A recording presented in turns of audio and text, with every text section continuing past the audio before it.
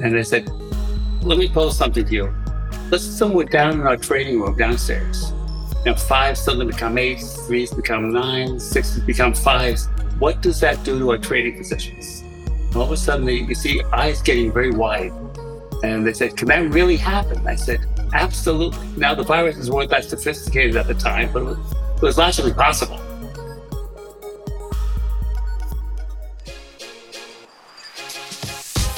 From Exabeam, this is the new CISO, a show about the people who lead IT security teams, the challenges they face, and how they overcome them.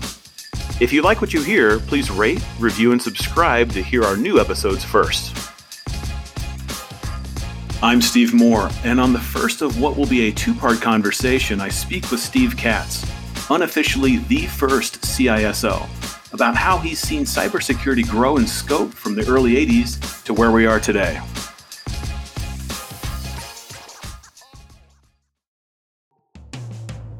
How do you secure a business when the concept of cybersecurity is still in its infancy? Not just in your organization, but in general. How do you stand up to the old school boys club bankers and say, this might be an unpopular move and people might not understand the why behind your new policies, but someone's got to do it? All right, Mr. Katz, good morning and thank you for joining us. How are you today? It's a beautiful day here on Long Island. The sun is shining. Should be up in the low 60s. And if I can find a way to sneak off to the beach, I will do that. Perfect. If you would, for the uninitiated, for those that may not know, Steve, who are you? Tell us a little bit about yourself. Personal side, we've raised 5 kids. We have 13 grandkids. One is a physician. One is graduating from law school. Another one is it's finishing up a program in mechanical engineering. Another one is getting ready to start med school. Another one's getting ready to start med school. Just an incredibly wonderful, wonderful family. 13 grandkids sort of reach out and help each other, and that's the biggest blessing we have. Fortunately, I have no hobbies, so I stay active in the information security community, mentoring CISOs, sitting on boards of small companies. So work has become my hobby. And I think I'm very fortunate because if you have that, you're never really working. Right. Yeah, it's not work. We're going to spend today talking a lot about kind of how you got here and some of your kind of career stories. What was your kind of, I guess it's one of your claims to fame. What was that many years ago with JP Morgan? When I came out of university 1,000 years ago, we did have electricity, by the way. Right. We were part of an internal consulting group that actually thought about security before anyone else really thought about security. And we started putting in ID and password modules in COBOL and Fortran code. And then mainframe technology came out. And since I was able to spell security, was called by a recruiter and asked me if I'd be willing to interview at Morgan Guarantee. It's way before JPMC, to help them get started with their data security program. At the time, we had there were 3 mainframe security products, RACF, ACF2, and Top Secret. What's interesting, lots of companies had put in password modules and application code, and the RACFs and Top Secrets and ACF2s were really the first attempt at single sign-on, because we were then able to do away with the application code security. And it was a marvelous challenge because there was nothing. Bank examiners got really, really fired up and realized that mainframe security products were out there, so they required every financial services company to install a mainframe security product. And a year and a half, 2 years later, they woke up and said, now that you bought it, you really have to install it. Right. And interviewed at Morgan, there were a RACF shop. And I guess RACF, Top Secret and ACF2 came in where you had to opt out. Automatically, everyone was locked out of access to everything. RACF gave you the ability, you had to opt in. So everyone had access to everything. So my first way to lose friends, my first act of the head of security over there was to change the access rules so that access was equal to none, so that you actually had to have an ID password, and didn't make a lot of friends with that. Steve, tell us if you would. I mean, so this is a point in time, a lot of people will smile at this. And this is before my time. I mean, I'm familiar with these platforms and what they do and why they're necessary. But this sounds like, so you go and you lock everyone out. You had to develop a lot of process around this as well, because now you've got to have a way. How do these folks request access? Had they ever done that before? Right? Are they mad at you? I mean, what did you do to build all of that? But we gave them some fair warning. Also gave the CIO some fair warning because it was going to really upset his apple cart. Sent out emails, that time the email system was a mainframe system called Profs, and said, by the way, in 30 days, unless you request access to a particular application, you're not going to have it. I'm not sure how believed we were, but 30 days later, we turned it on, and there was a lot of hooting and hollering. And within 90 days, it sort of died down. We also found out from that point on that when and if anything happened, if there was anyone changed the application code, it was always a security problem. If we took out backends, there wouldn't be a problem. Yeah. Oh, Steve, that still lives today. Absolutely. Any kind of damn outage or problem, it's a security tool. Now, sometimes it actually is, but in most cases, it's sort of the scapegoat that keeps people, throw the hot potato right to somebody else. Well, we did some kind of crazy innovative things. The help desk was really a phone on my secretary's desk. And when we all broke for lunch, we had a tape answering machine so that if somebody had a problem, they would call, they would get the tape answering machine. But we also put in some kind of innovative stuff. We began to roll out DEC-VAX environments. We began to roll out AS400s, and the world of PCs came in.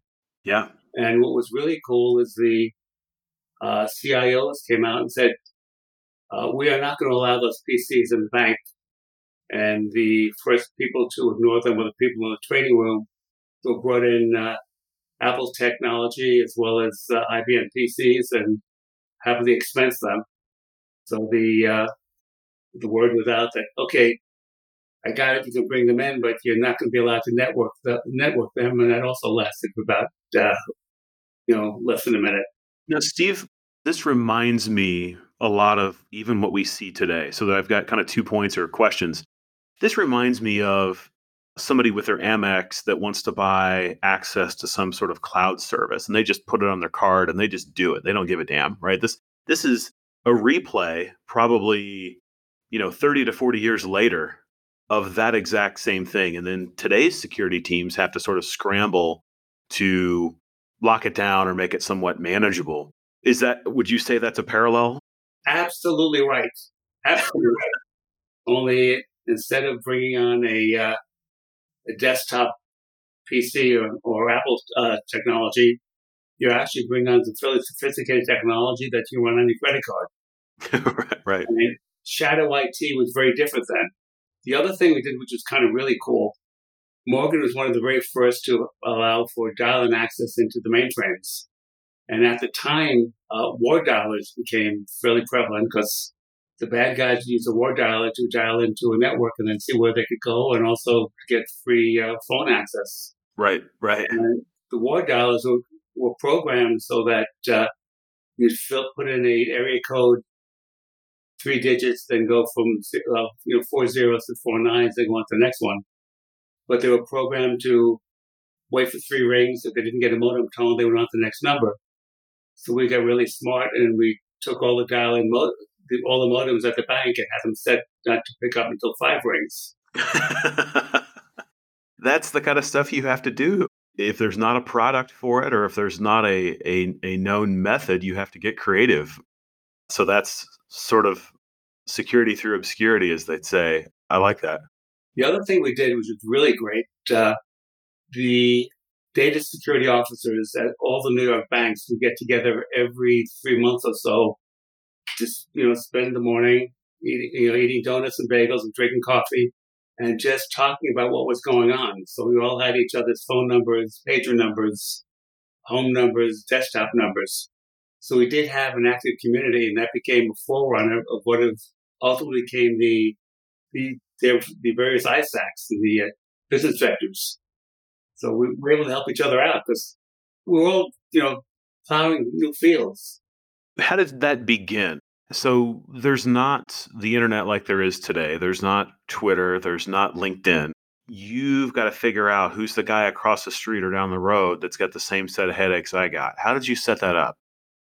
Mostly it was, hey, do you know so and so at another bank? And it was actually personal networking. And there was also a group called I4, which is still BDC. It was one of the very earliest information security organizations, and then RSA was also out there. So you were suddenly able to tap into mailing lists and figure out who was who. But interestingly enough, it was just the banks. There wasn't broker dealers. It caused some interesting stuff. We had, I don't want to burn up too much of your time, but one of the vendors at Morgan, and I would get into it every few weeks because I do a bunch of security requirements. I'll leave them out because it's really unfair. But there's some security requirements I wanted on his products, and he kept telling me I was the only person who wanted that, and I really didn't know what the hell was going on. And his product was offering these services and operational efficiency we had to have. And I said, Dave, you've got to come up with this. And he said, Steve, you're just out of your mind. So at one of our quarterly information security officer meetings, we brought out this piece of high-tech technology called the Polycom. Yeah. Called up and got him on the phone. Said, hi, Dave, it's Steve from Morgan. We were talking about the security requirements that I need from your product, and you're telling me that I've been getting it all wrong. He says, yeah, you really, have you seen the light? I said, well, sort of, kind of. I'm sitting here with my counterparts at 12 other banks. And all I heard was, oh, blank, blank, blank, blank. So did you get what you needed then? Absolutely, in a heartbeat. So what did they, I assume there was features, they didn't want to change their code base, right? Because that's expensive. The code base was too difficult. Yeah. Until 12 or 13 banks say, hey, we need to have this. And they did the same thing to all of us. You are the only ones who want it. Yeah. No, I mean, so you did an end around. Tell us, if you would, you and I had an earlier conversation, but tell the story, if you would, about your first presentation to the board. Story I love. I repeated a number of times. Gentleman called me. It's only Peter Tippett, who's fairly well known in the industry now, ran one of the very, very early anti-PC virus products. Yep.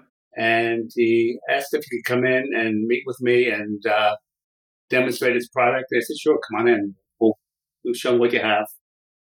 And a couple of 5.25-inch discs, and he put them in different IBM desktops in my area, and we came up with a bunch of PC viruses. So letters would fall down at the bottom of the screen. Nothing particularly scary, but they existed.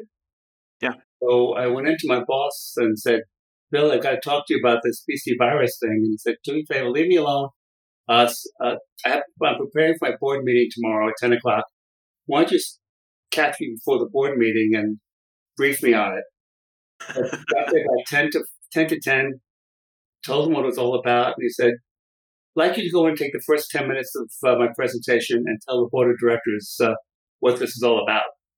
And got to picture the boardroom at Morgan Guarantee with, it was huge, the table was huge, an imposing picture of JP Morgan, on the wall, and some of the scions of leading financial institutions around the world are sitting on the board. And I had like zero preparation. Steve, that's what I was going to say. I mean, I would have been a mess. You have zero prep. You've got no time. You've got an idea and a little bit of a story. Was your CIO okay with that? Like, he knew he was putting you in that with no prep? Yeah, we figured if anyone's going to fall on the sword, it would be me and not him. Okay. And so I got in there, and I think the presentation gods were really smiling on me that day. And so I looked around, and here these, at that time was nowhere nearly the age I'm at now, and here's some grumpy-looking older men. And I said, I'm assuming some of you have seen the articles in newspapers or on television about computer viruses. And some heads sort of shook up and down. And they said, they're real. I said, but let me pose something to you. Let's assume we're down in our trading room downstairs. Five suddenly become eights, threes become nines, sixes become fives. What does that do to our trading positions? All of a sudden, you see eyes getting very wide.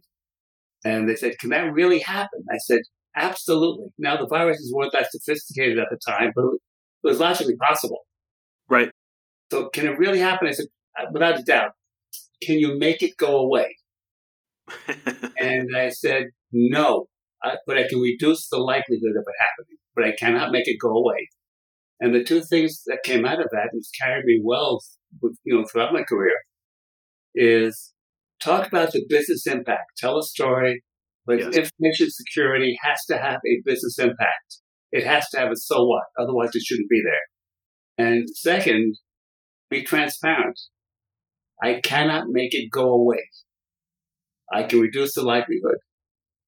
And they said, okay, you sure you can't make it go away?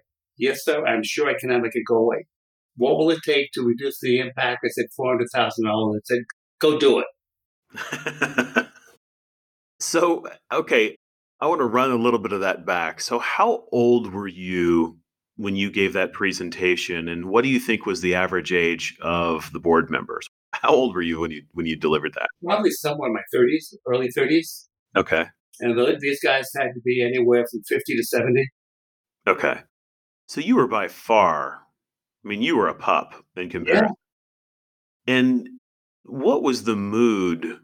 Because those folks earn that spot, and there's a character that goes along with that. And I'm guessing that the 30-year-old Steve in there talking about PC viruses, you made it business relevant, but they had to look at you like a space alien. Not really, because what I spoke to them about was the relevance of this to their business. Yeah. Nothing to do with technology. And in reality, information security, and you can go back to my presentations in the 80s.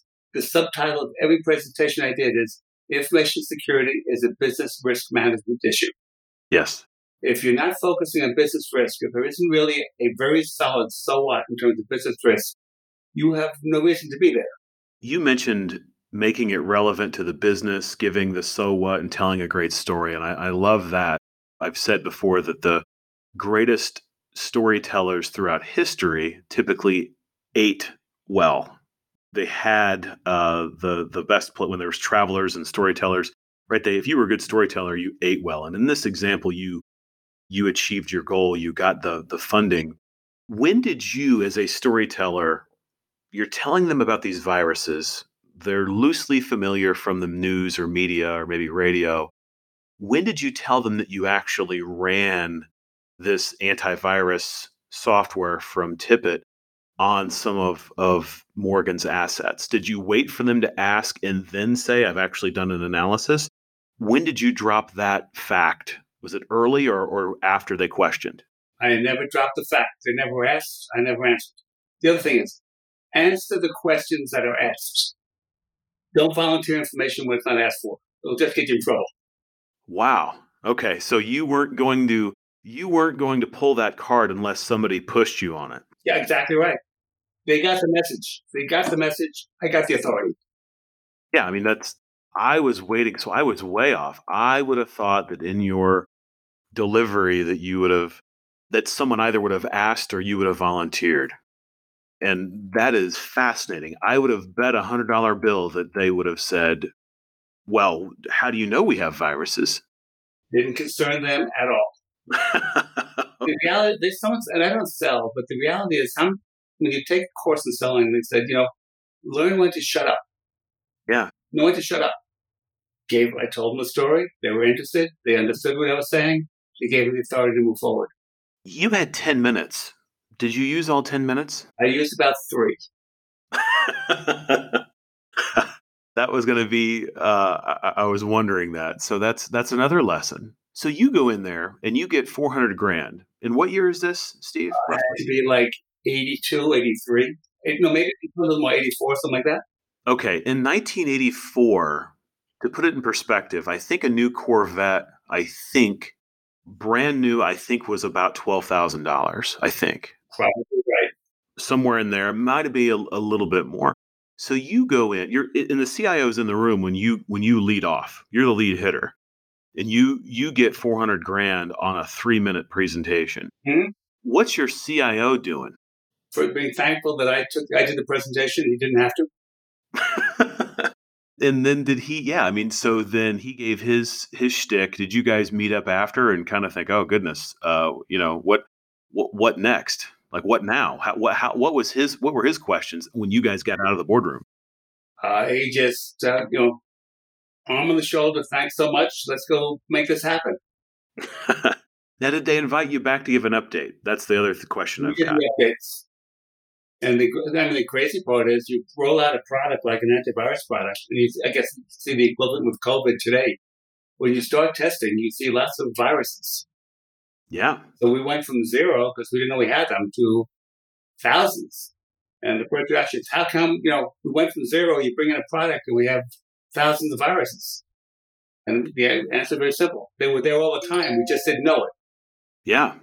Was it difficult to explain that? Hey, we were ignorant to this, right? I mean, they were there as you said, but we weren't managing them. Was that a tough message to deliver, or did they get that the testing was the process, or did you get pushback on that? None at all. They understood. If something's there and you don't know about it, that's one thing. Once you start testing, you know about it. Now you can do something about it. Did you and Tippett become friends? Very much so. We still are today. I was curious on that because I wonder if he knew when he was going in if that was part of his. Because it sounds like he was not only the CEO but also kind of the sales guy, and he's going around. That had to have been tough business initially. Tippett has an MD and then also a MD, and he's a PhD, and he's one of the ancillary medical sciences. Yeah, and didn't he ultimately sell that technology? It became the core technology for an antivirus. Yeah, which then that kind of folded into what we now know, I believe, is McAfee or their suite. No, it's still part of Norton. It's still separate. Okay. Yeah. So Tippett, was he surprised when you phoned him? Because it hadn't been that long when he was out chatting with you. And then it just so happens that you've got a board meeting now that you've been invited to last minute. You phone him. And how did $400,000 come up? How did you scope that? Like, where did that number come from? Did you have that, or did they make it up, or how did you scope that?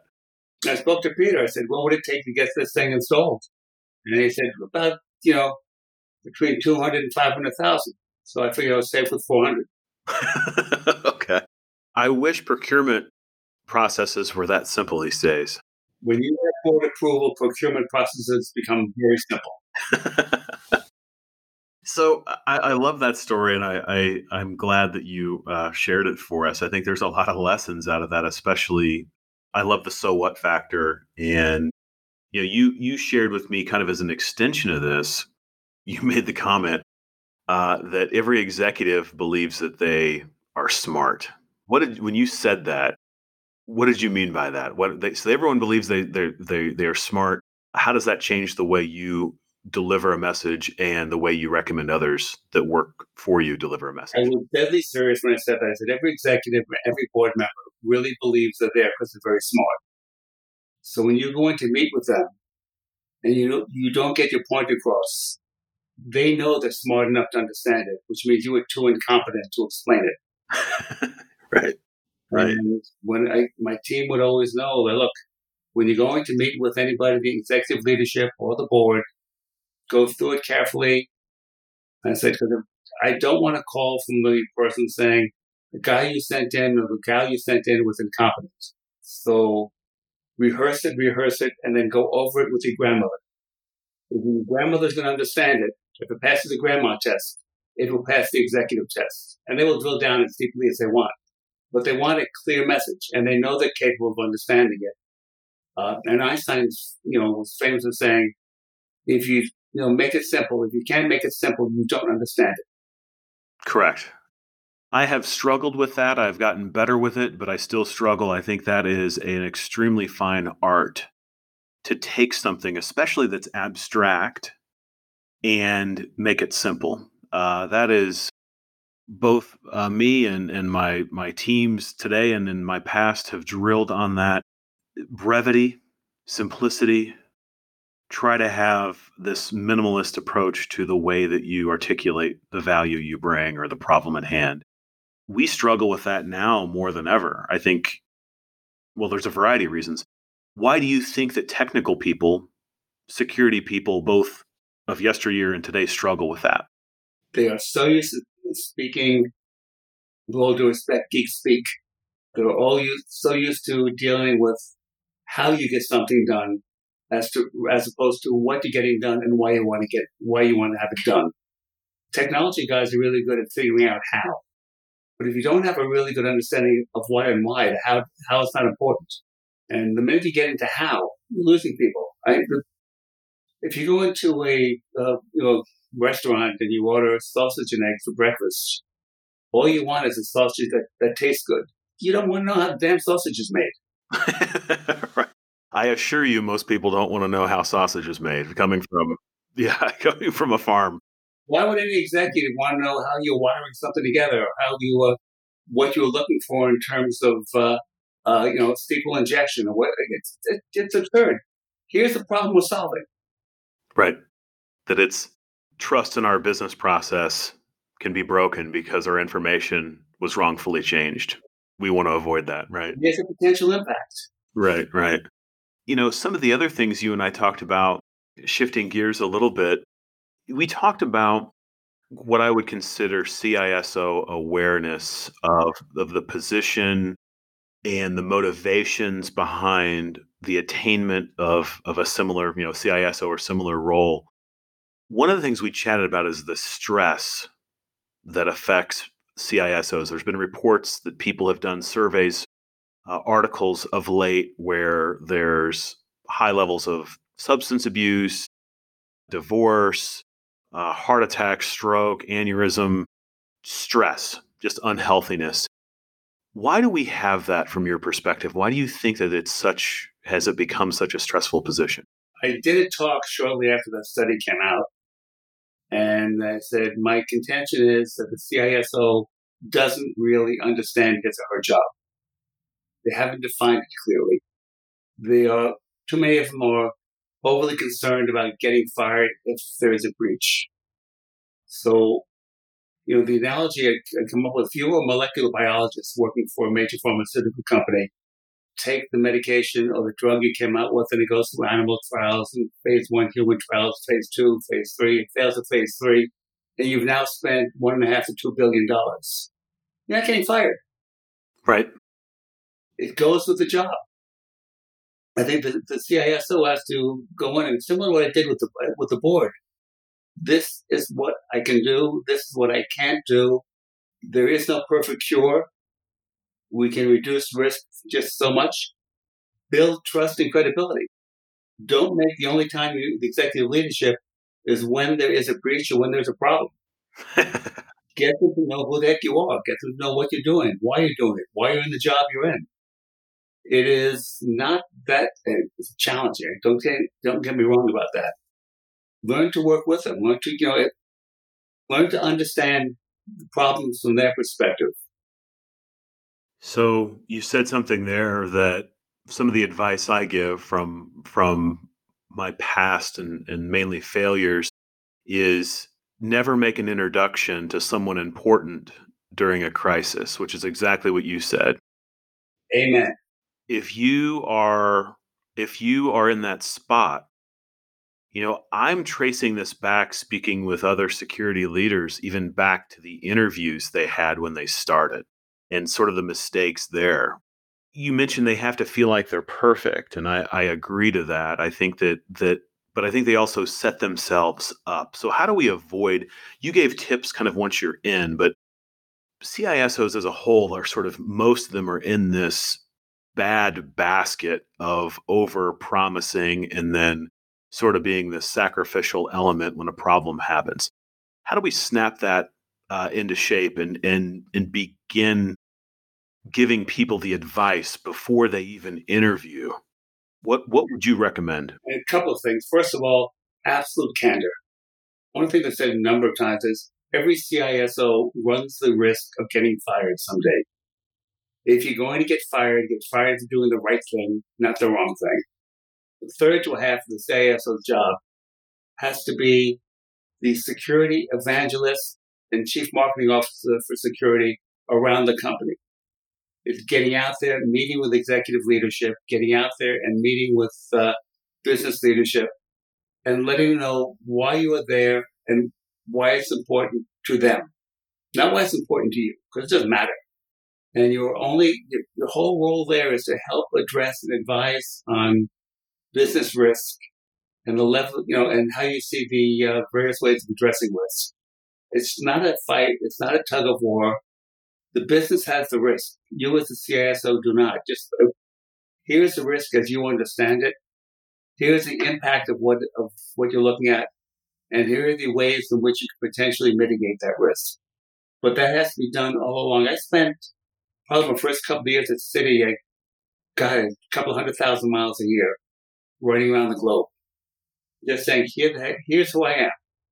Here's what the program is all about. Here's what security looks like. There is no mystery to it.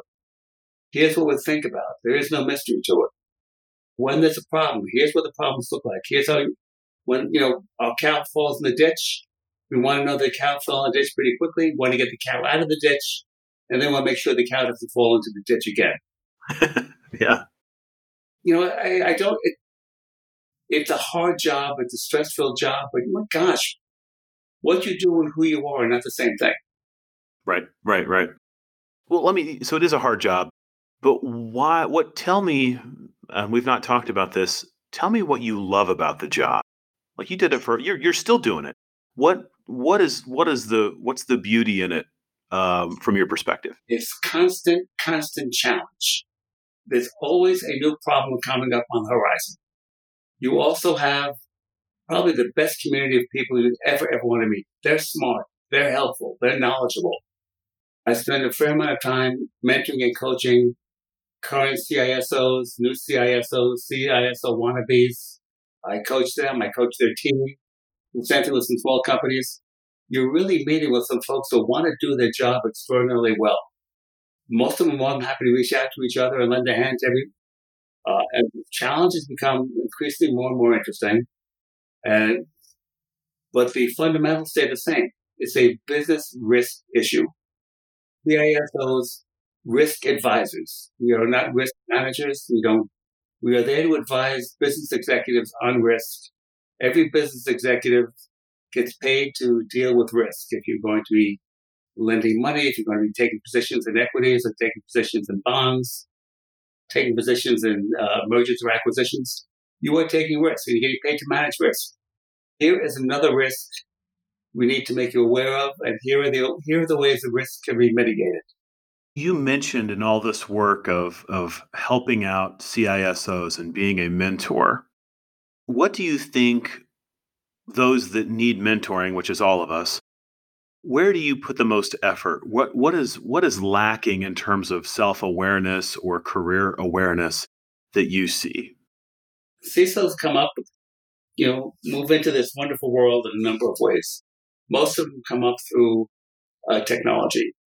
So when I talk to CISO wannabes and new CISOs, it is, okay, why do you want to do this? Especially if you're a really accomplished technologist. If you're a really accomplished technologist, you have the greatest safety net in the world because you can walk out of your company today and a week later you're at a new company with a 20% increase in compensation. Right. Correct. But as a technologist, you are used to figuring out how something gets resolved. And the our first inclination is, how do I fix this? Instead of, what is it I'm fixing and why is it I'm fixing it? And whose support do I need to make it happen? Yep. It's a tremendous amount of soft skill, not the hard skill that you need to implement a tool, implement a technology, implementing a product. How do you get support on this? Because every time you bring in a new product, you're going to impact somebody. So it takes a tremendous amount of socializing and talk about the so what of everything you're doing. And if there isn't and I know I'm repeating myself, but if you don't have a real important, meaningful so what, you're not going to convince anybody. And it can't be your so what, it has to be their so what. Absolutely. Absolutely right. Because I'm full of so whats, but my so whats are not valuable unless they're aligned with somebody else's, right? So don't be a so what machine. You can generate them, but I see people that aren't giving it with a proper lens. You shared something else from a coaching perspective that I think applies probably to all of us, or we should all be able to answer these questions. And the first one was, and I love it because I have a version of this I like to ask, is you said, why does your company have a security program? Yeah. Do people struggle with answering that, Steve? Unfortunately, yes. Why? Because what you hear is, well, it's required. The examiners require it. HIPAA requires it. FFIEC examiners require it. The audits require it. Gary McGraw wrote a paper a while back on 4 CISO tribes, and I paraphrased his paper, but it's based on interviews he did with I'm not sure how many CISOs, and I'm not sure he looked at it as progression, but I sort of do. But tribe 1 is the ad hoc security person. Oh my God, something happened. Charlie, go figure this out and go get it fixed. There's no real program. It's just ad hoc. Tribe 3 is the compliance guy. You got to do it because mommy says so. You got to do it because the compliance folks say so. And everyone there has kids sort of figured out early on, just because mommy says so doesn't mean it's going to happen. Right. And the third tribe, or tribe number 2, is the technology guy. And technology guy, everything, to a hammer, everything looks like a nail. Right. Bring in the tool. And tribe 1 is the security executive. Different skill sets for all of them. And you can move from one to another, but make sure that's what you want to do. If you're moving, the person in tribe 2, the technology guy, is probably really brilliant at what he or she does. Does he really want to develop a set of soft skills that he or she may not even possess? Correct. That's a good point. Often we approach these things to say, well, I can do that. I can figure that out. Well, maybe you can, but the effort required is going to be substantial, and you still might not be very good at it. Yeah, the scary part is if you are the expert technologist and you decide to climb that hill to the more of using soft skills, you go from being expert to being proficient to being knowledgeable. Right. And you may never again climb up that hill again, from being proficient or knowledgeable up through proficiency and expertise again. So you're giving up your parachute. You are. You're giving up everything that made you valuable to yourself and probably to your company and to the market. You're giving it. You are knowingly throwing it away, which is a big sacrifice. That's it for this episode of the new CISO. Thank you for listening. Check out more episodes on exabeam.com/podcast. And remember to rate, review, and subscribe to get brand new episodes first.